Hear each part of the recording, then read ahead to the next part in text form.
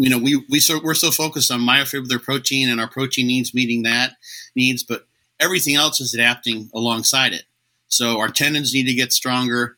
All the connective tissue in the belly of the muscle and the organ that is the muscle, our bones need to get stronger. Growth hormone helps with all those things. So it's going to help with stability with the entire musculoskeletal system. So that's beneficial. I think personally, my big theory with why people tend to grow better a lot of times in terms of muscle mass with growth hormone is that it staves off the body fat gains that they would otherwise get that might slow them down just because I'm getting too fat, or psychologically they don't want to, or simply that they can eat more and have more anabolic drive coming from the incoming food, but at the same time have a better P ratio, so more muscle mass relative to body fat. What's up, guys? Welcome back to Blood, Sweat, and Gear with coaches Skip Hill, Andrew Berry, myself, Scott McNally, and we are joined by Scott Stevenson. What's up, Scott? I'm here, baby. We're ready to go. Hell yeah. Guys, all of our programming. What we're talking about. I have no itinerary, anything for today, but that's I don't think good. It matters. Is there such a thing for the show? Really? All of our programming, guys, is brought to you by TrueNutrition.com. Use our code THINK for additional savings. They have high-quality, third-party tested supplements. They're a company that you can trust. They're a company that all four of us have trusted for literally over decades now. You can go to supplementsource.ca if you're in Canada, and you can get great deals on various products over there as well. So definitely check them out for our Canadians. And, of course, we're brought to you by Patreon. Skip, I'm letting you take the wheel here, man. It was your thought that we'd bring Scott on and that we'd basically just pick his brain, right? And I know you had some topic ideas. Exactly. And the topic was difficult, to specifically come up with, because there are just random things that have, I say, popped into my head, over the last 6-8 months, but it's primarily because of, the questions that I'm asked by clients and stuff like that. And sometimes there are those questions, and it's funny because, trainers don't like to admit this. There might be something that I'm not sure of. Yeah. I don't know about this. So they just kind of positively and very arrogantly rattle off some that may or may not be true, and they may believe or they don't believe. So Scott is kind of the go-to guy on things like this. And I have brought a couple of these things. Okay. I can do that better anyway, is what you're saying? No, everybody else does. And then at least at the very least, if you don't know it, you may say you don't know. And you're like, well, for sure. Almost like let's process this. Let's work through this. Let's hit it from all these angles. And one of the things that has stood out to me was Andrew and I got on a topic, or not a topic, but a discussion about IGF levels versus, well, here, I have it written here now, so I don't want to mess it up. It's IGF levels. Here's my question. IGF levels with split doses versus bolus doses, the effect or impact it'll have on IGF levels. But here's the hang up that I have. Wait, you're talking about GH in bolus dosing versus IGF-1 or yes, GH? Yes. Thank you. Yeah. I'm so I'm so excited and scattered and have a million things on my brain. Thanks for clarifying, because you're right. It's GH dosing based on the IGF levels, and there's just that bolus versus split dose. It's kind of is it? Is it an antiquated idea to think that the split dosing is so much better for lipolysis versus a bolus dose is it really going to matter? How much is it going to matter? And yeah, I could keep going and going. What are your thoughts on the split dose versus bolus dose of GH? So normal GH production is like maybe 2 IUs a day, something like that. That's endogenous production for, larger person. And let's say that you're going to do like 10 IUs on Monday, Wednesday, Friday. You're doing kind of the bolus thing. The idea being that would jack up your IGF-1 more so than smaller doses spread throughout. So that's 30 IUs over kind of 6 days, let's say, and instead you do 5 IUs a day. So you do like 1.5 or a little more than 1.5 IUs 3 times a day, spread it out. if you hit those 10 IUs, those are going to that GH is going to be up and out in about 8 hours. So if you do that in the morning, it's, if you do it at 8 o'clock, it's pretty much by dinner time. You've got no lipolysis being driven by the GH. Now, if you take 1.5 IUs or so, and then you get yourself up to about 5 IUs a day, you're, 2.5 times endogenous production. So you're driving GH based lipolysis all day long if you're spreading those out every 8 hours roughly, or substantially. So that's kind of the pharmacokinetic idea of spreading the doses out for better lipolysis.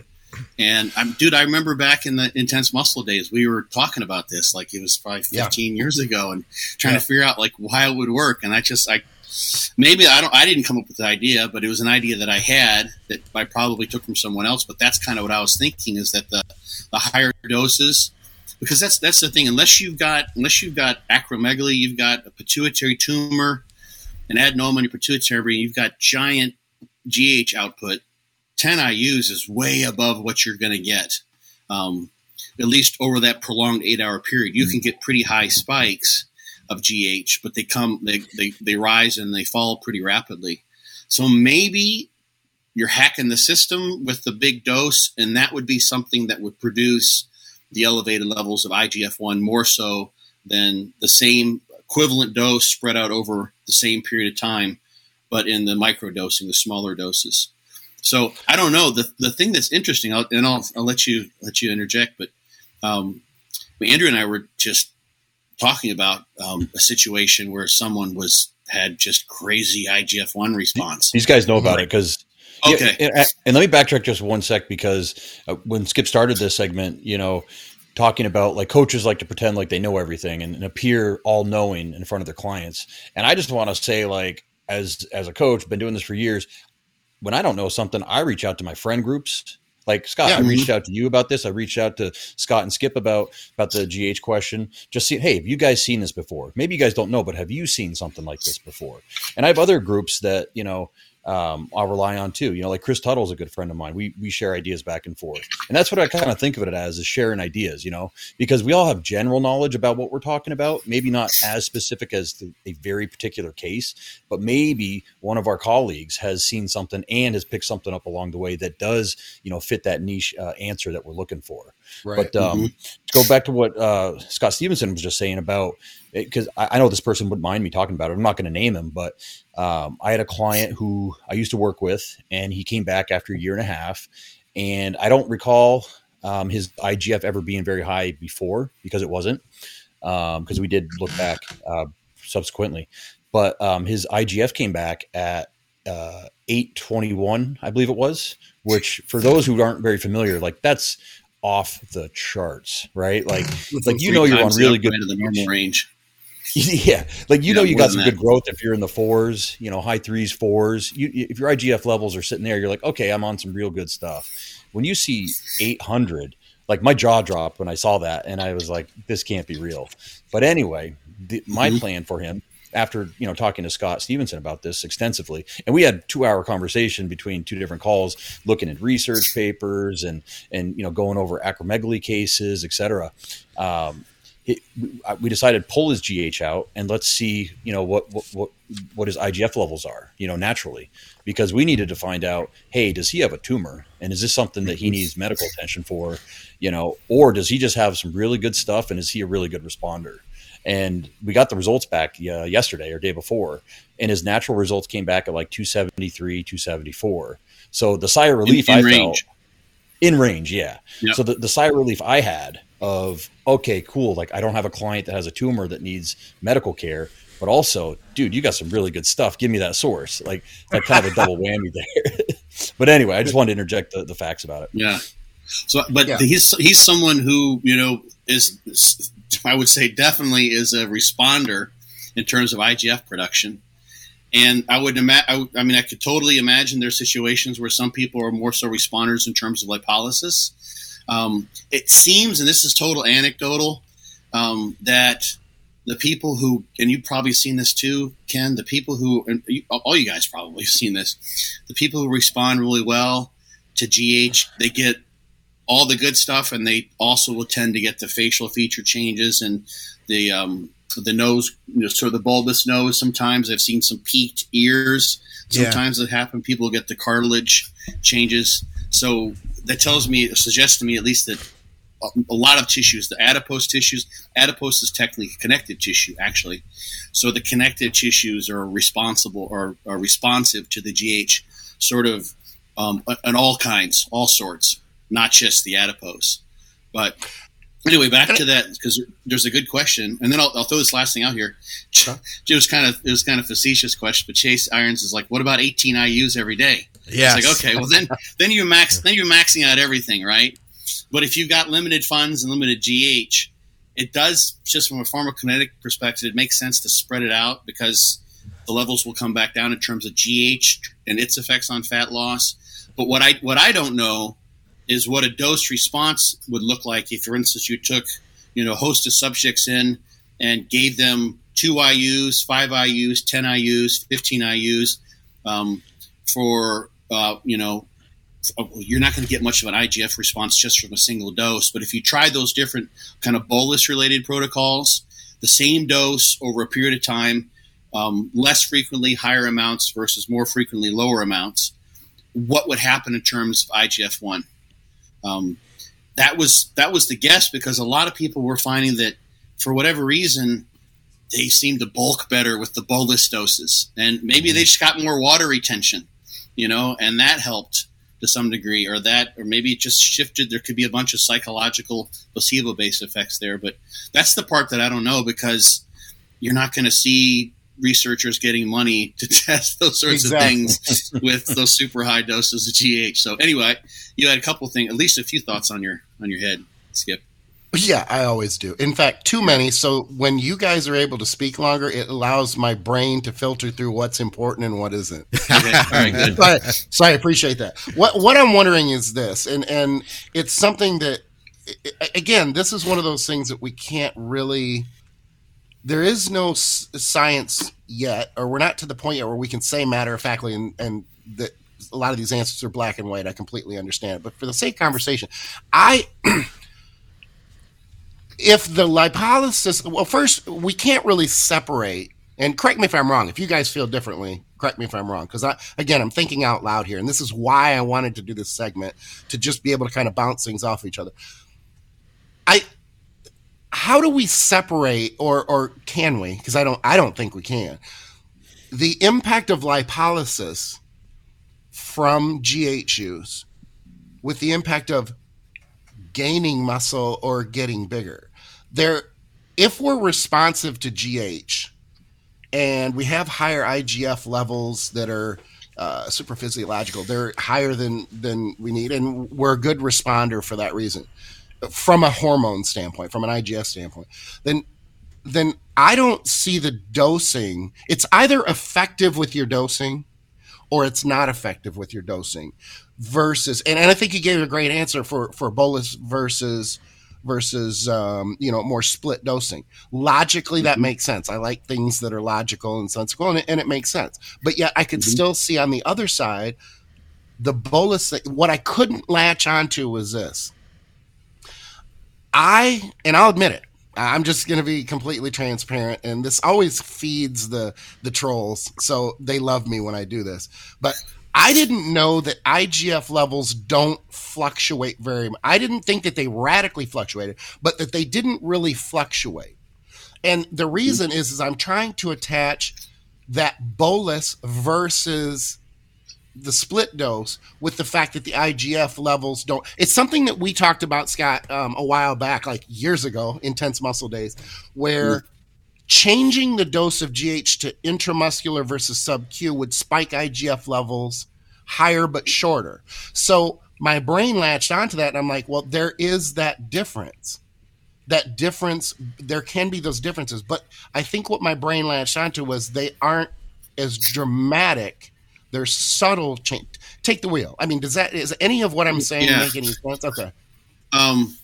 Well, one thing I don't know. The pharmacokinetics, so the half-life and the profile you get for growth hormone, it doesn't vary. It varies a little bit depending on the formulation, but it doesn't vary much whether it's IM or sub-Q.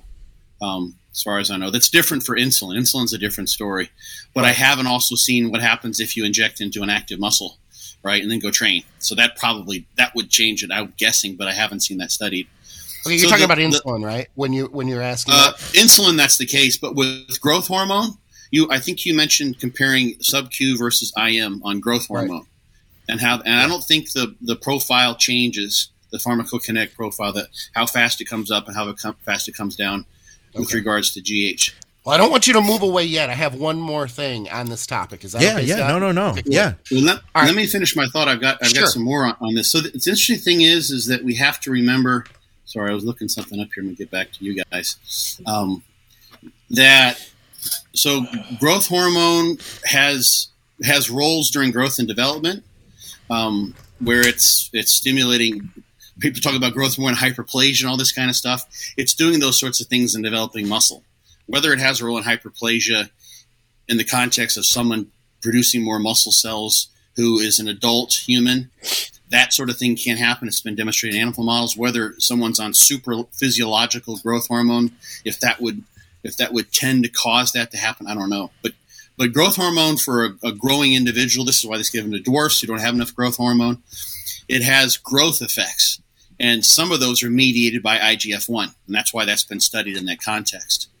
But growth hormone for adult, you don't see bodybuilders say, "Oh my God, that guy's obviously abusing growth hormone. He's 9 feet tall," right? People aren't getting any taller, or their bones aren't growing. They're getting the cartilage effects.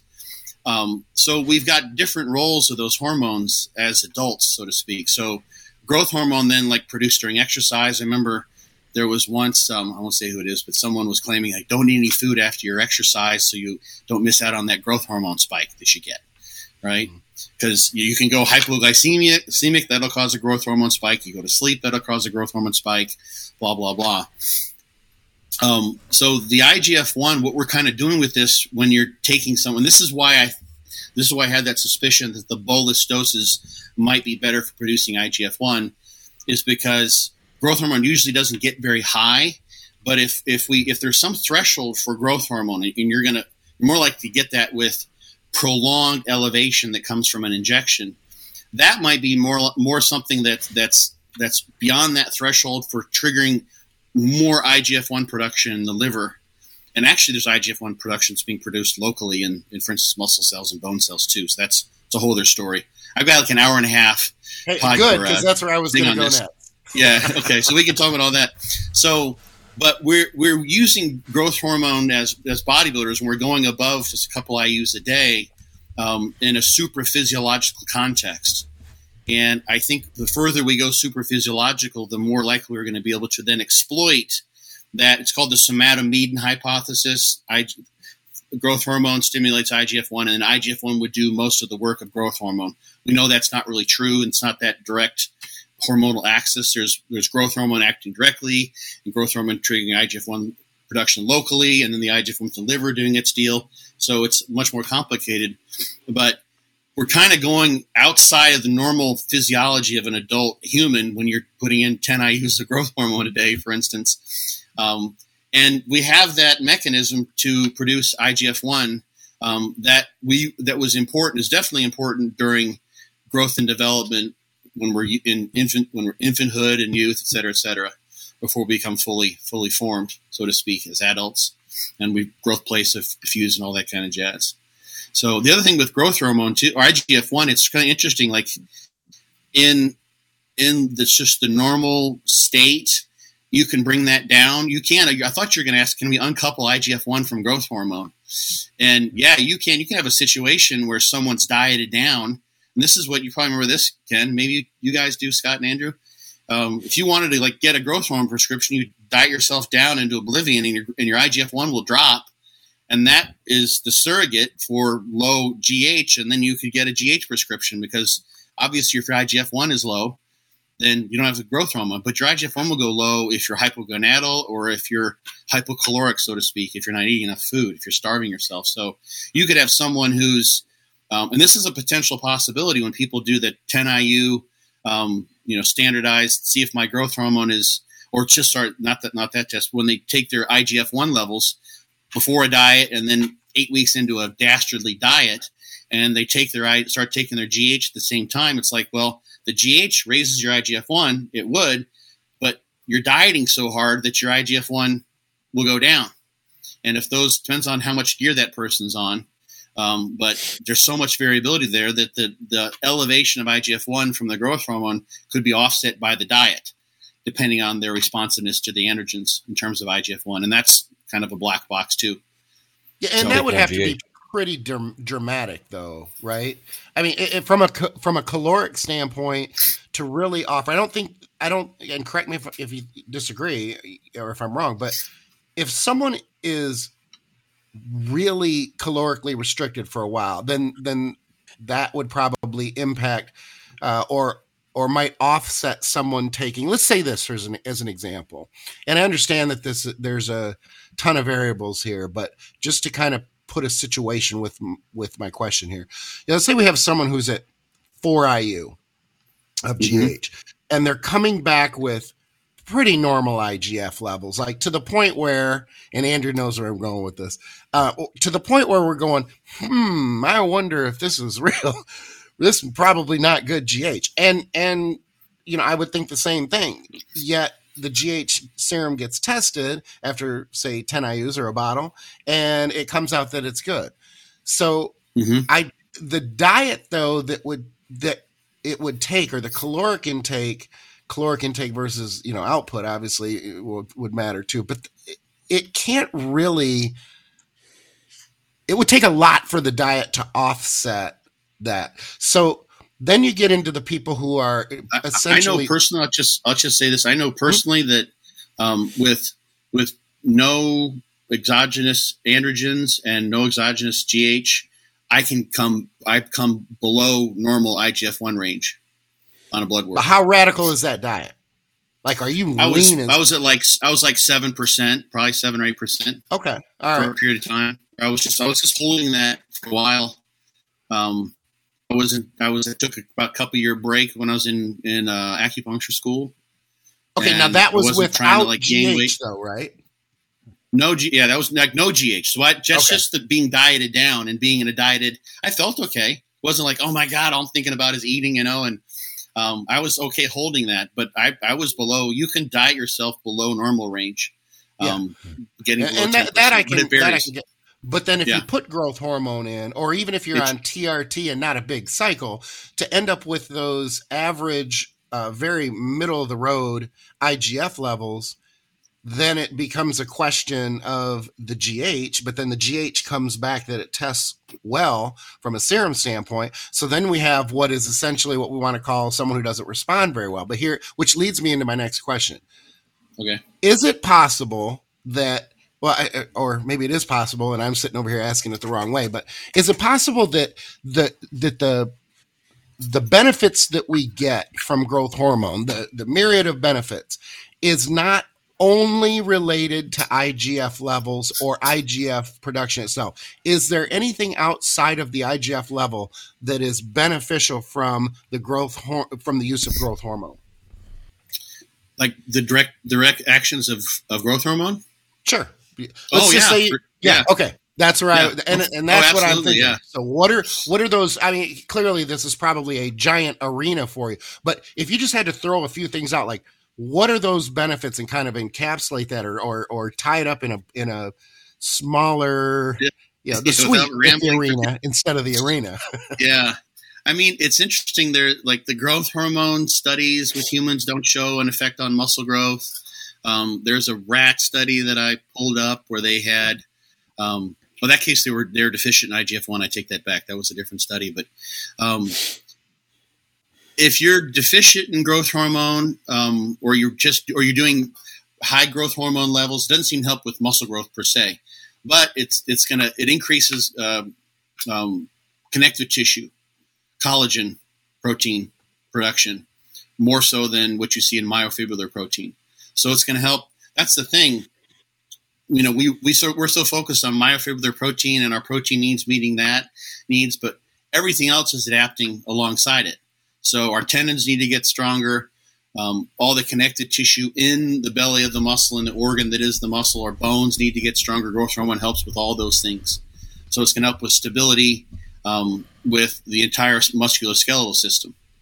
So that's beneficial. I think personally, my big theory with why people tend to grow better a lot of times in terms of muscle mass with growth hormone is that it staves off the body fat gains that they would otherwise get that might slow them down just because I'm getting too fat, or psychologically they don't want to, or simply that they can eat more and have more anabolic drive coming from the incoming food, but at the same time have a better P ratio, so more muscle mass relative to body fat, and they can keep pushing that up. So let's say they're okay and adding their P ratio is like 1/3 fat and 2/3 muscle. Let's say it's half and half. That's not bad, really. Pound of muscle for every pound of fat. And you can change it to 2 pounds of muscle and one pound of fat, which is dramatically different, right? Now they're still gaining some body fat, but what's happening when you grow, when you put on 30 pounds and 20 of it's muscle versus 30 pounds and 15 of it is muscle, but 15 of it's fat. So 20 versus 10, 15 versus 15. That's a big difference in how you look, and you're willing to keep going. And it all in all, that makes a huge difference. So if you could, I mean, imagine you had a supplement. Let's just take this sort of hypothetically for growth hormone that doesn't do jack diddly for muscle mass per se. It's not anabolic in terms of muscle mass whatsoever, but it prevented all fat gain, and it wasn't catabolic in some way. And growth hormone's catabolic to fat, but it's not. I don't think it's catabolic to muscle tissue. Right. And you could just eat, and you just couldn't get fat, which is what kind of happens to some people when they are responders and they go on 15 IUs of farm grade GH. That just lets the sky's the limit, man, because you got nothing holding you back. And I think sometimes you get bigger, and when guys put on more body fat, they put on more water, they can't train as hard, you reach that sort of limitation. When you get too big, it's okay, now I've just gotten too sloppy. I can't train the way I need to try to push things, so I have to come back down. Yeah. Assuming the growth hormone isn't causing water retention, contributing to that kind of an issue. Yeah, if you've got something that prevents the fat gain and then gives you that fullness and roundness that comes with the water retention of growth hormone, that's gold, man. That's a placebo. It's like, look at me. I put this in, and 2 weeks later, like I've metamorphosized, which is the story that I've heard 1,000 times. Oh shit! Then you're ready to go. Like you want to go. And then you line everything up. A lot of us are like, yeah, I do everything perfect all the time, but it makes it a hell of a lot more fun when you're seeing it, when you're seeing this magical transformation. So that's what I've sort of thought, that growth hormone is helpful to, it's not hurting. It's helping with the connective tissue, the supportive structures, the musculoskeletal system. It's not hurting in muscle cell growth. It may be having some impact on satellite cells as well, because it does, like I mentioned before, it does induce local IGF-1 production, which is one of the things that triggers the satellite cells into movement, and those are necessary just for getting bigger muscle cells. So I haven't seen, I think the highest was like 7 or 8 IUs, and that may have been in older men. But there's so much variation too. There's responders and non-responders in pretty much every study. So it's helping everything else, and it's preventing the fat, and that's a golden combination, even if it's not tremendously anabolic like testosterone would be or steroids would be. Let me ask you this. Can you define – go ahead, Andrew, because I've been asking a lot of questions. Go ahead. Well, because I think this one might be interesting in terms of growth factors, because I remember reading studies about growth hormone exerting effects on MGF and other growth factors, and having which have a positive effect on myofibrillar protein accumulation. I think there's like a study in 2003 that I read that was like kind of like the big one, and I was just trying to like scan through. You're probably like me. I have bookmarks of like thousands of studies, and being an idiot, I don't organize them very well. One of the labels just like GH, right? Well, that's not very specific, because I got about 200 GH studies in there, right? But But yeah, can you speak on that? And because I remember walking away being like, okay, so this is actually one of the direct ways that it does stimulate growth inadvertently, I guess, directly but inadvertently through MGF. So when you're looking at those studies, and for people who are listening, I use EndNote to organize all my references. I have like 12,000 or something like that in there. It helps it really, really nicely. I've got folders and folders and folders, and you can move them from folders and reorganize really easily. But here's I think sort of the issue that a lot of people have had when they're looking at the studies. If you're looking at growth hormone during development, it's helpful with the development of muscles and muscle mass, right? So it's going to have effects on those growth factors. The question that is a little bit different is what impact is going to have on those growth factors in the context of resistance training as turning on muscle growth, hyperplasia, hypertrophy. So the animal research is really kind of bizarre. Like I just mentioned, there's a study where they did ladder climbing with rodents. So they have them climb up a ladder, kind of like doing, sort of lunges. And they put a backpack on them, and they get pretty good muscle growth in the calf. And these animals were they had only 20% of normal IGF-1. It didn't make a difference. It had no effect. The most extreme animal model, aside from the quail studies where they hang the weight, is the compensatory hypertrophy model, which I talk about ad nauseum all the time on my podcast with Scott.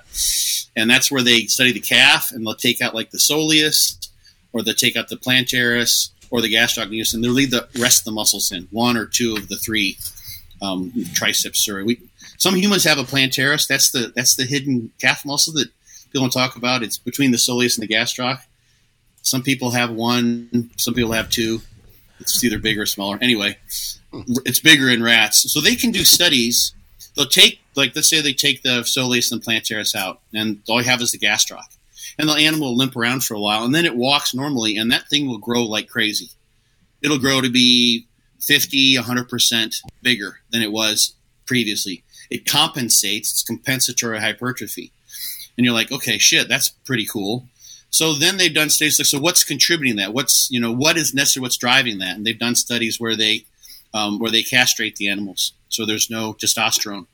It doesn't make a difference. It grows just the same. And then they do studies where they give the rodents streptozotocin, and it poisons the pancreas, and they have no insulin, right? Doesn't make a difference. They grow the same. And then they take out the thyroid hormone, and doesn't make a difference. They grow the same. And they'll just take out the entire pituitary. So they got no testosterone. They got no thyroid. They got no growth hormone. They got zilch, and it grows the same. So that points to the idea that tension is the most important thing. So it's hard to look at the animal studies and say, we see that growth hormone does this in terms of these growth factors, in terms of growing muscle. And you've got these studies where they remove IGF-1, or they have a model where factors are missing, you still get growth. So there's so many redundancies. It's hard to say what's absolutely necessary. What I think kind of what we're doing with human bodybuilders is you've got all these switches, all these levers you can press to turn on muscle growth, right? And they do help.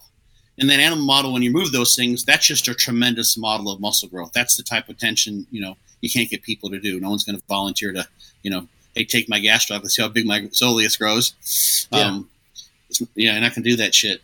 But if you just have all these switches and if you turn them all on, you turn on growth hormone, you turn on IGF-1. Vigorous Steve was on. You guys talked about his IGF-1 experiment. It worked like crazy, right?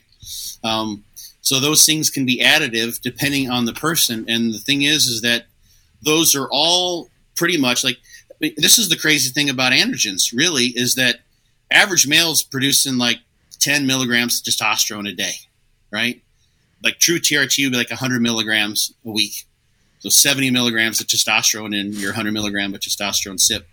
And then maybe 200 gets you roughly in range. So if we think about the body working around these hormones, if they're that vital, right, in some homeostatic fashion, you go way above that, you got, a little bit above that, and the body's going to try to re-regulate things. And it does do that, of course. And if you go below that, you try to re-regulate things. But the system, for whatever reason, can be hacked. Thank God, because this is what we want to do as bodybuilders. And you get more when you go to 500 milligrams, which is 5 times production. The system isn't meant to regulate around that. It's like a loophole in the system that we're hacking. And then when you go from 500 milligrams to 1,000 milligrams, you get even more.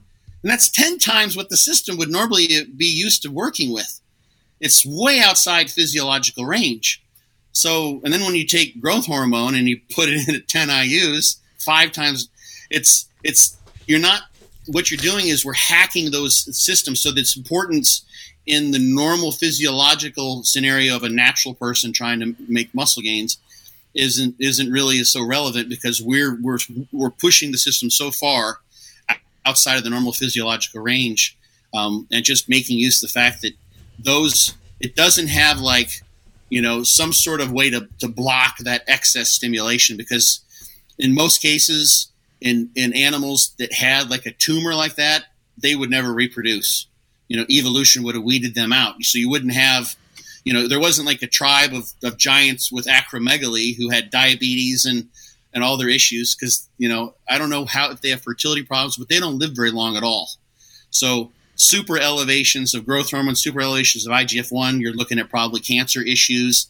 Like all these things we're hacking as bodybuilders are things that would never have evolved, and they haven't, because we regulate around much lower levels of all those hormones that we're exploiting now. So anyway, to answer your question, it's kind of hard to know. Yeah, definitely growth hormone turns on growth factor production, IGF-1, MGF, those sorts of things. I have a figure in that that talk that I did for John's site a few months back now. And you would think, it does this, that, and the other. But then when you test it, at the smaller amounts, you don't see this magnificent effect. And some people use growth hormone, at least on muscle growth. So that's why I think growth hormone is helping more with fat, staving the fat off, and allowing people to push the other levers, push the food, push the training, and not get fat. And that's definitely a win. So that was a long diet. Did I answer your question, kind of, Andrew? I was getting at? Mm-hmm. Okay, Skip, cool. Did you have another topic? I know you had kind of a few of them lined up. Yeah, I had like I said, the questions turn into topics. Yeah.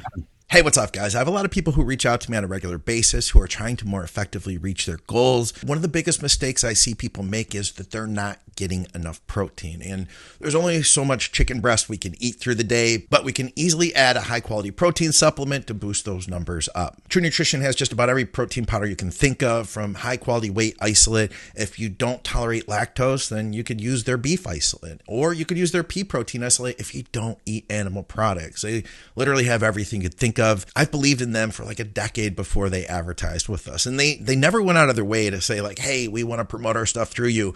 I literally asked them because it's a company that I believe in, and at the end of the day, I want to see you guys reach your goals as effectively as possible. So if you use our code THINK at True Nutrition, you'll get some savings, you'll help to support our programming, and you'll get some high quality products to more effectively reach your goals faster.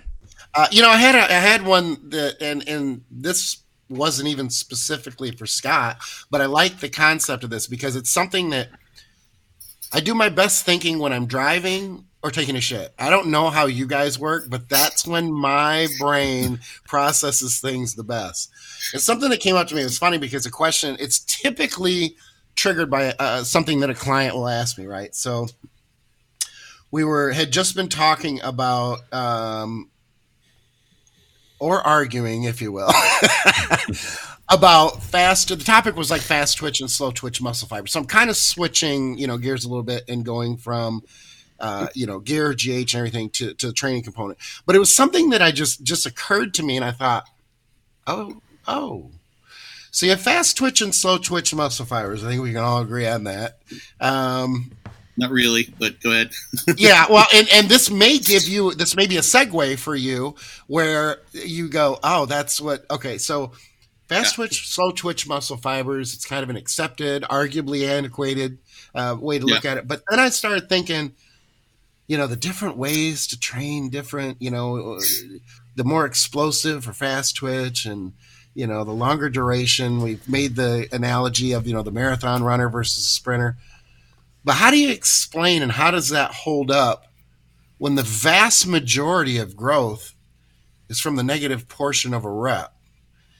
So the fast twitch, in my brain, the fast twitch, slow twitch argument is essentially concentric, the positive portion. So if all that growth is in the negative, I say all of it, but the vast majority of it, then how does that even meld, or how does that relate to fast and slow twitch muscle fibers? It's just while I'm driving, or a thought that I had that I kind of came together and really couldn't. I'm like, I don't know if I can, like, how do I answer this? How does this come together? So the fast twitch, slow twitch, that's the, people still use that term. It's really fine. You can do this in humans, but people aren't really measuring twitch velocity, that sort of thing in people so much. Do you guys still hear me? Yeah. Okay, good. My computer's kind of freezing a little bit over here. So you've got different ways you can type the fibers. People use type 1, type 2s, and then the 2A. The 2s are broken down to 2As and 2Xs. And that's based on myosin. You can type them in various other ways too.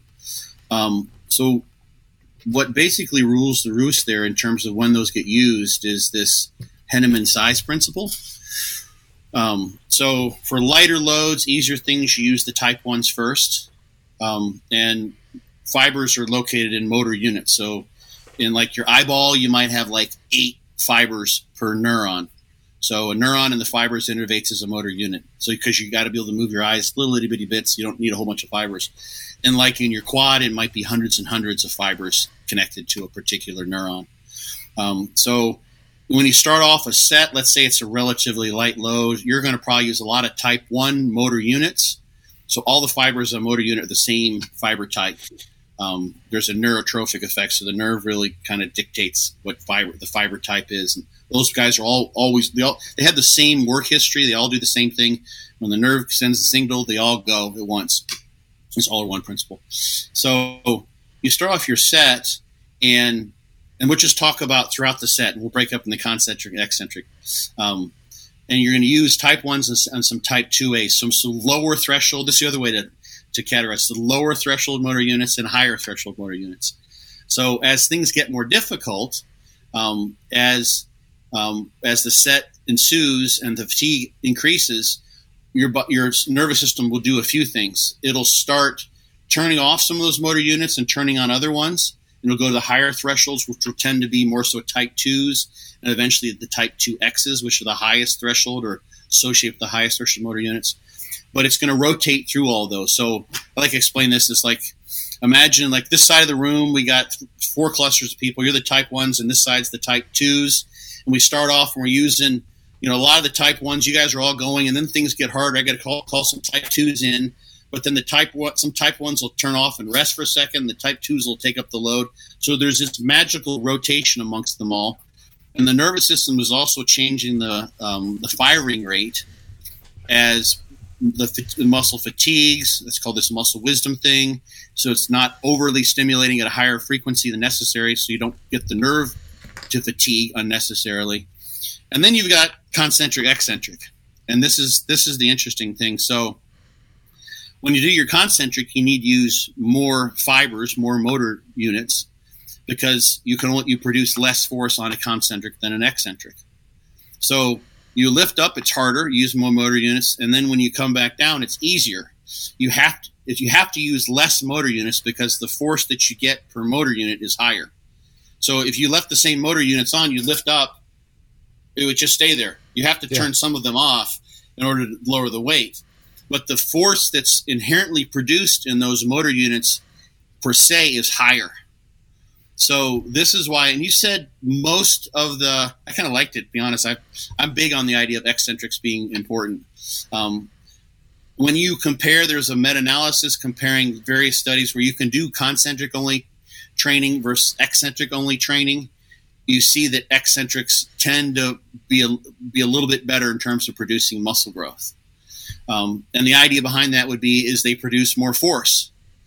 So the question that is kind of equivocal, some studies say this, some studies say that in the research, is we've got pretty clear this Henneman size principle on concentrics or isometric contractions. If you just hold, you get the rotation, it'll get harder, the higher threshold motor units come in, you start calling in more and more. And then finally, if you're able to go pretty hard, you're a trained person, you might be able to activate all the motor units that are there, at the very end of a maximal effort isometric contraction.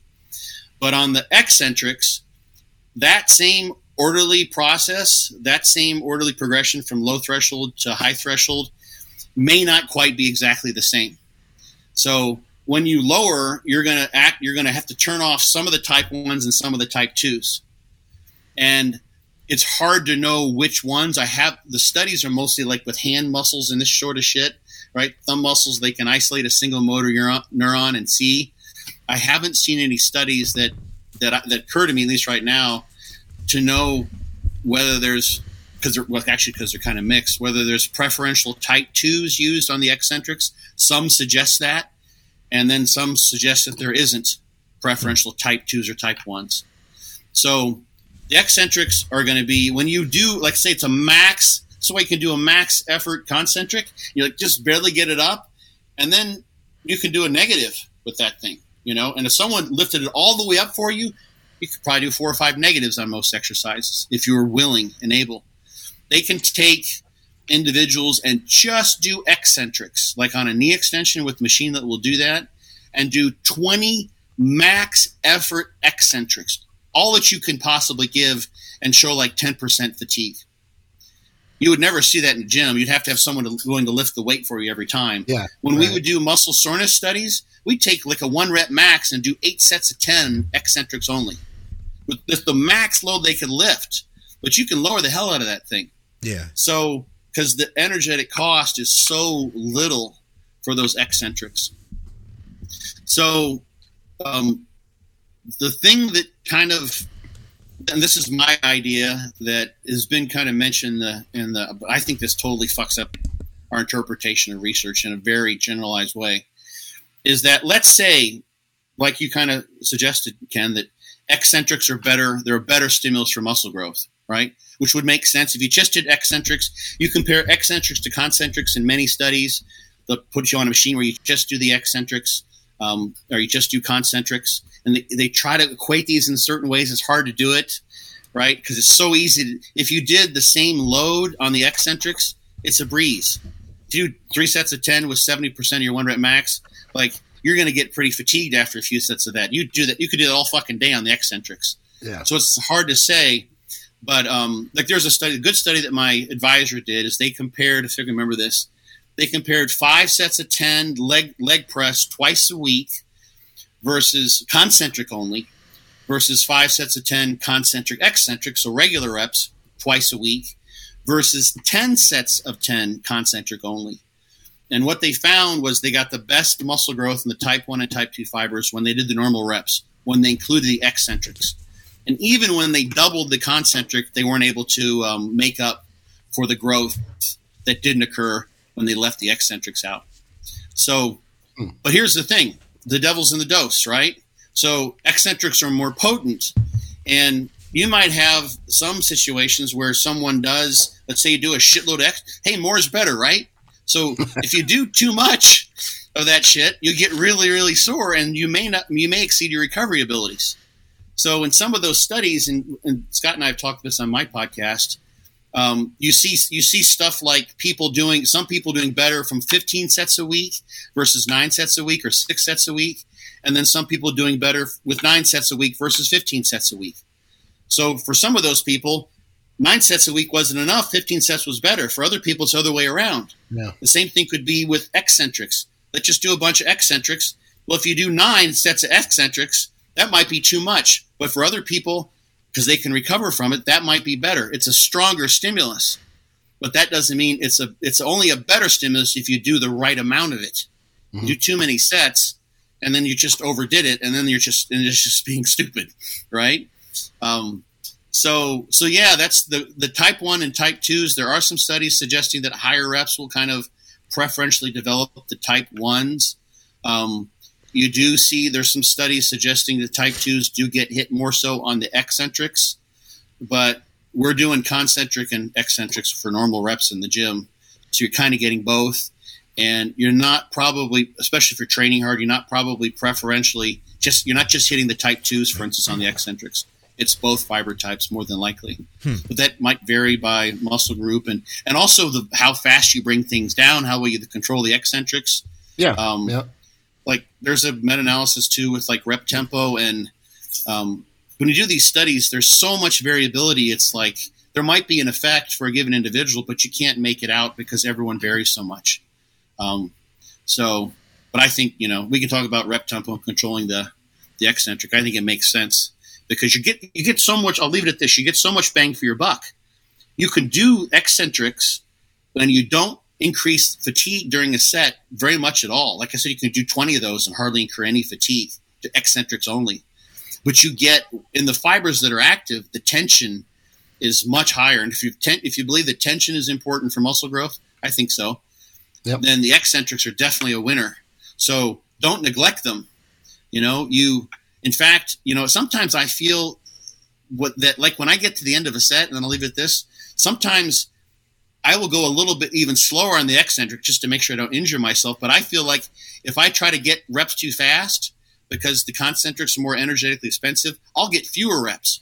I almost rest on the eccentric to some degree. So anyway, that's a ramble. Andrew Nolan had said, what were these participants average gym goers or advanced bodybuilders who had greater potential for mind-muscle connection and keeping tension in the muscle, etc.? I feel that there would be that would be a variable in bodybuilding versus an average person, which makes sense. I know that my ability to control a negative is completely different now than it was even 10 years ago. Yeah. Oh, yeah. In the studies, like the isokinetic studies, they set the machine up to only go at a certain speed. So you push, and then like with the leg press, I know Dudley, he's my mentor. It's all on a tempo too. They'll use like a metronome. So like you just can't drop it down. Like you have to bring it down on tempo. Yeah. So they control the rep. Yeah, it's super important, right? It's a totally different animal if you push up real fast and then just let it drop down and rest for 2 seconds at the bottom versus the guy that does the 3 eccentric. Yeah. Totally different rep. Yeah.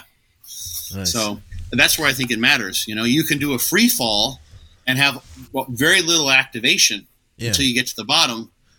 Then you have a stretch shortening cycle. And there's some thoughts there. I mean, if people talk about stretch mediated hypertrophy, there's also the possibility it's like, hey, if you have good range of motion and you're someone, if you do have some control and maybe you do a little bit of bouncy bounce at the bottom, and so you have you'll get a stretch reflex there. You'll have high tensions during partial eccentric that in the lengthened position.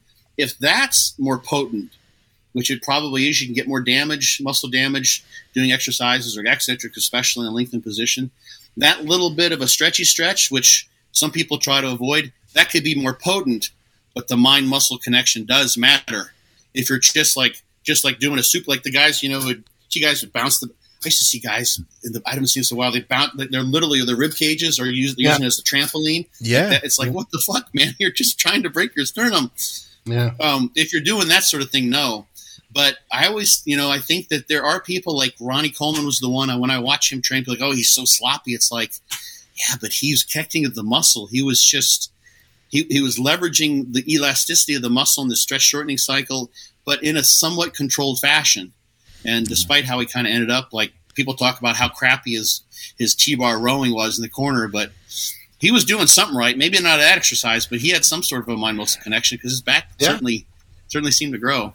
Yeah, and the genetics are there too, so that's the other confounding factor. But we saw that picture, that video of Hani, or was it who was it? Hadi. Remember that, Skip? Hadi? Yes, I remember that. Doing those T-bar rows, and it's like, holy crap, man! I feel like I might hit my traps with that at best, Yeah. And he has no reason to change it because clearly it's working. I mean, that's the thing. If I were him, I would continue to do what I'm doing too. It's just that it's not applicable for the vast majority of the rest of us because it's you just look at that and you're like, that's egregious. That just does not. Yeah. Should not. He should not even video that and put that out. But then you see his back and it's like, can't say anything. Exactly. And Jay Cutler. I mean, I'm not. I don't want to start picking people apart. We're talking about top bodybuilders. The best bodybuilders on the planet. But there is an argument there, really, and this is another rabbit hole, that we don't have time for. But you have to. Sometimes we really do have to step back, and there's efficient training, and there's good mechanics, and everything else, and based on injury prevention and safety, and I just really do think that there is a genetically gifted part of this sport or our society that I don't want to say can do whatever they want, but they're just not put together like the rest of us. They're, it's the Cal Ripkens of bodybuilding. They can just go and go and go, and they're made of rubber, and they don't have the injuries. What were Jay's injuries? Did he have any major bicep tear? I know he was smart in the sense that he didn't train to the strength level that he had. What was it? Bicep? That was at the end, he had a bicep tear. Yeah. Okay. But I wonder if some of the curls I saw were before. What's that? It worked. It looked so good that he asked the surgeon if he could purposely cut the other one for him. It's actually funny because I had a buddy, and I told you guys this because we talked about it last episode about how Skip has had several clients who went bowling and partially tore their biceps, right? Yeah. And one of my good buddies messaged me the other day, and he was like, "Hey, when you tore your bicep, which was several years ago, doing a bicep curl, and when I say tear, I'm not talking about tearing the tendon. I'm talking about tearing the muscle from the tendons. So the tendon's completely intact." And I think that's kind of what the tears that your clients probably had, Skip, similar, I would imagine. And it's also the same kind of tear that my buddy Scott had. And I was giving him all the rundowns, and I'm like, you go once it's healed, go do a front double and tell me that bicep doesn't look better, because it just creates that little divot in the where the muscle attaches at the elbow, and it makes your peak look just a little bit better. Yeah. As far as being sloppy, if someone could maintain, I've said this time and time again. So we're weaker on let's say you want to train heavy. We're weaker on the concentric. We're stronger on the eccentric. Let's say you've got someone who can control the eccentric. Throwing some body English in there makes sense if we know about the force velocity curve of skeletal muscle, that it's weaker on the concentric than on the eccentric. So maintain activation of the active muscle, the trained muscle, the targeted muscle. Use the accessory muscles to help on the way up, to be a little bit sloppy. This is like a skill, right? This is an athletic skill, I think. And then control the eccentric, because you're stronger, so you can control a heavier load than you could probably lift with the same kind of control, so to speak. Because you're, depending on the speed, you're 20-30% stronger on an eccentric than on a concentric. So not that I'm saying everyone should go out and just train like an asshole and just start throwing shit all over the place. But there's something to say, and there was a line of Life Fitness had a line of machines that would add 20% to the eccentric. I loved them. It was an magnetically driven set of machines. Okay. That's a way that would increase the activation on those eccentrics without substantially increasing fatigue, because you're simply stronger. That's an ideal way if we could set up, the ultimate space age. And this is why the study I mentioned from that my advisor Dudley was involved with, that was for NASA. They were looking at what's necessary to maintain muscle in space. So this is like space age training would stimulate the muscle. The reps would be set up so that they're easier on the concentric and harder on the eccentric. And I've got one out in my barn right now. It's electronically driven device, magnetically driven device, and that's one of the modes, eccentric. You set the eccentric force, and it gives you 20% less on the concentric. And that, theoretically, that would be, I'd like to see people start doing studies with those things, because, but they got to find the right dose. So each of those reps, each of those sets are more potent. So if you compare 10 with 10 of the overloaded eccentrics might be more. But I think that's one reason why sloppy reps make sense to me, as long as they're not, too risky in terms of an injury. Yeah. And the other thing, that I think, not for everybody, there's plenty of examples of guys who train really hard with just laser-like focus. But when you just go in there and you're just ready to roar and rip that shit, and you're just there's nothing going to stop you. You're a fucking force of nature, and that weight's going to move no matter fucking what.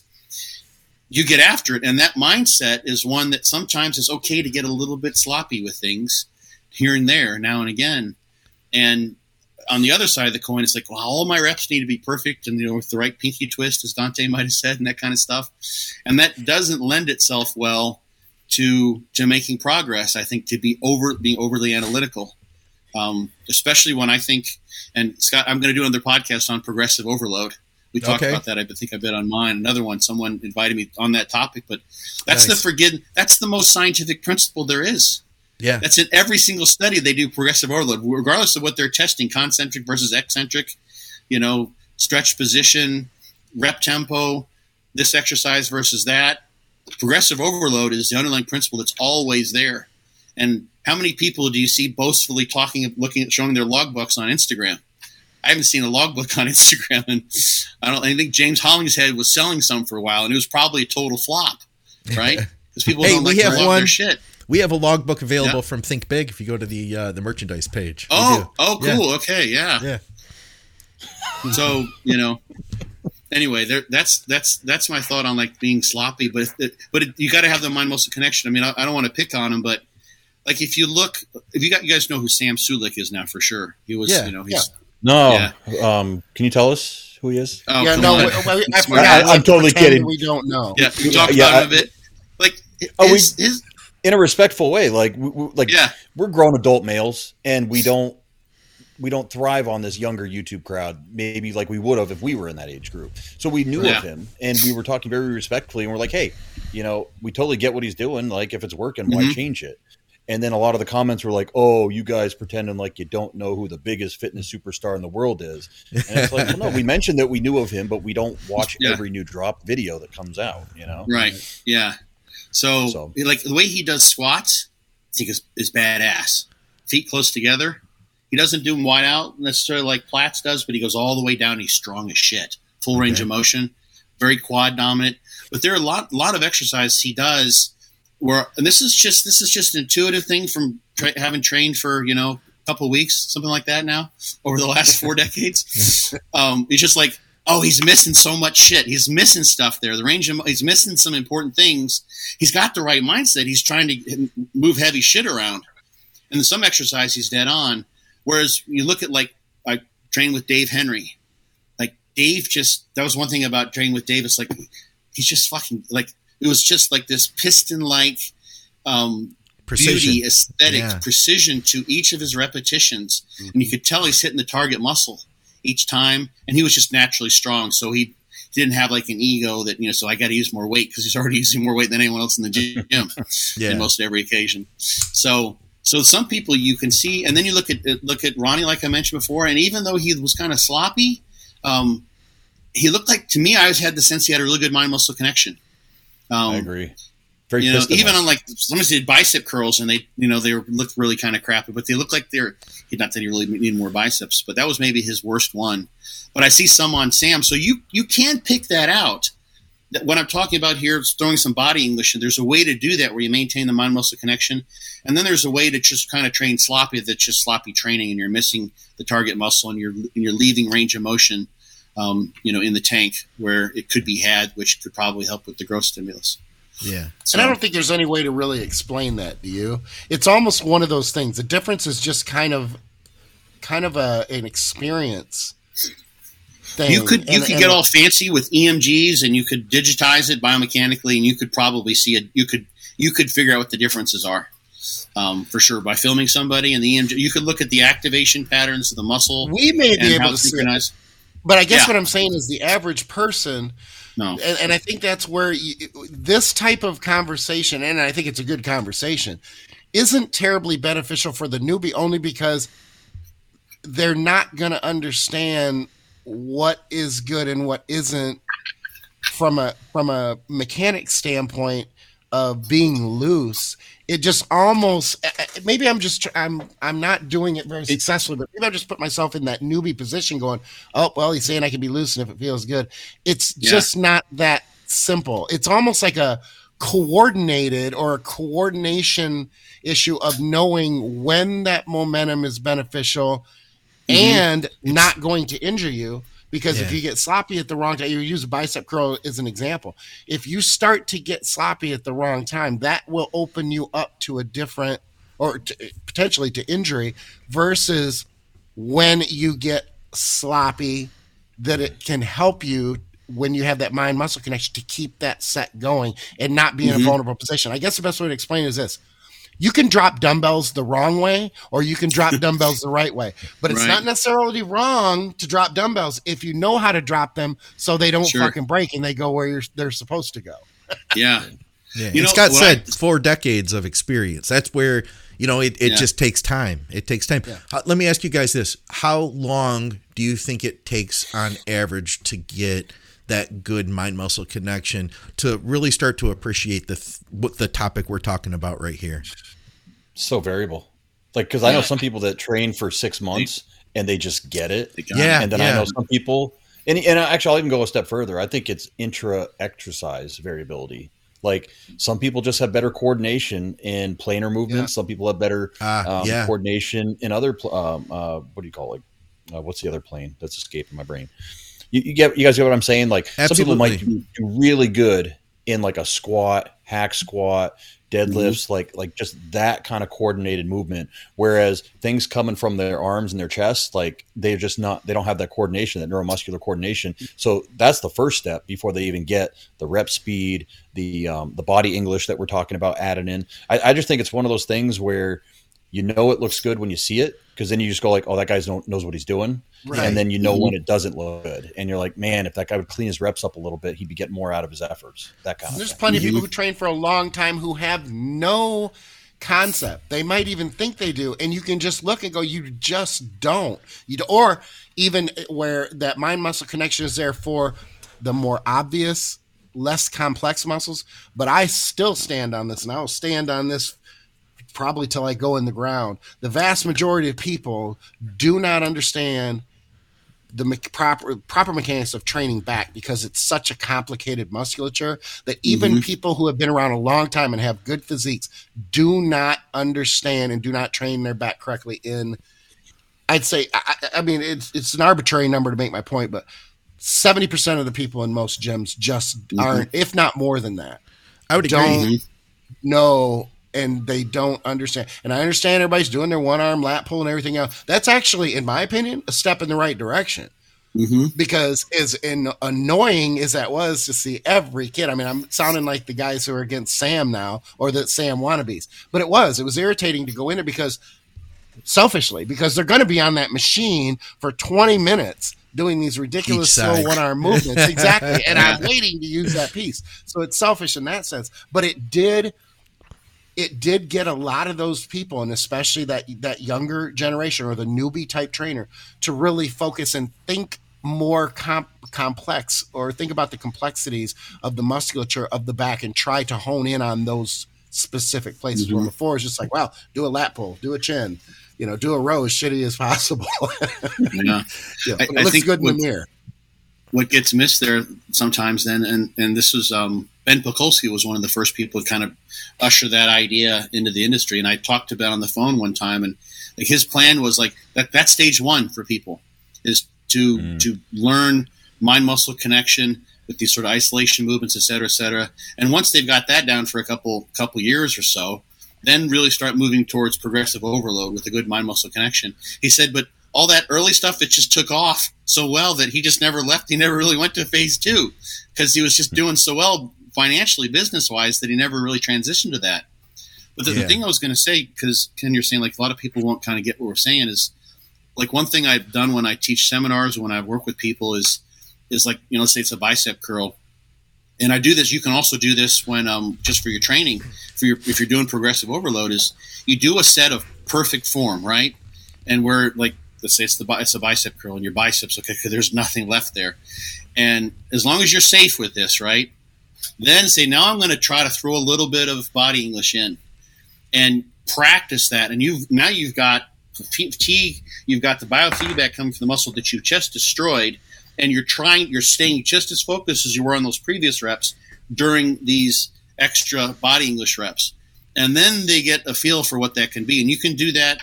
You could do that with like a dumbbell row, wouldn't be a bad one if they're well supported, doing perfect form, and then see what happens when they put a little bit of twist into it. But only after they've really fatigued, and the reps they would write down their logbook would be 12. And then they add 3 cheat reps, so to speak. I got an exercise that I came up with a couple that I keep on reading. I posted a video on Instagram. It's a row stop dead for back. Yes. Scott knows these. He's done these. And they're brutal, man. They're brutal. They're awesome. And all it is instead of it's a playoff dead stop row, but you bend over in a you can do this with a barbell or a Smith machine. You could even do it with dumbbells, I guess, but usually it works better with the bar. And you do a row up to the row, you stop, you hold the bar there, and then you stand upright as if you were doing a deadlift, but you got the bar held right at your belt line.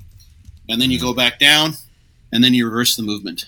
So you're holding that bar pushed up against right at your umbilicus or so. And then you stand up with it. So you row, you stop, you deadlift it up, then you reverse it, and then row it back down. They're fucking brutal. They're awesome. What's that? I was gonna say it's probably a really safe way to do a deadlift too. Like if you're someone that can't do traditional deadlifts anymore, because the bar is as close to your core, to your center of gravity, as it's ever going to be when it's tucked in your umbilicus. So that's the first thing I thought of. And then when you go and do rows or anything else, it's like, wow, these don't hit my lats for shit compared to this one. I got the video, Scott. I got the video. Oh, cool. Oh, yeah. We look for now. Yeah. So I'm behind there. I'm behind. Look he's got no weight on there, right? Yeah. We were smoked. So this is the end of the workout. Yep. I thought that was when you guys first started. Yeah. I was smoked, but still, man. You're not using much weight on these. My lower back was screaming at me doing these. Yeah, I can see you won't need a lot of weight for these. And I would rather have. So you can't even hold the bar up there. So he was so fatigued. Oh wait, that's Scott. At first, I admit I'm like, oh shit, that's Scott. It's the lack of the beard. Oh yeah, Did you have weight for the female? I can't. I don't recognize him without the beard now. That's funny, man, because you knew me for years without it, but I know exactly. Yeah. Well, listen, we got to wrap this thing up. Yeah. We got to wrap this thing up, though. Scott, we appreciate you coming in to hang out with us, man. We should have you back more often. That's cool. We'd love to. All right, guys, go to byobbcoach.com. You can get Scott's book there. Also, Amazon, get the hardcover. And, of course, go to bodyberry.com to reach out to Andrew for coaching, teamskip.com.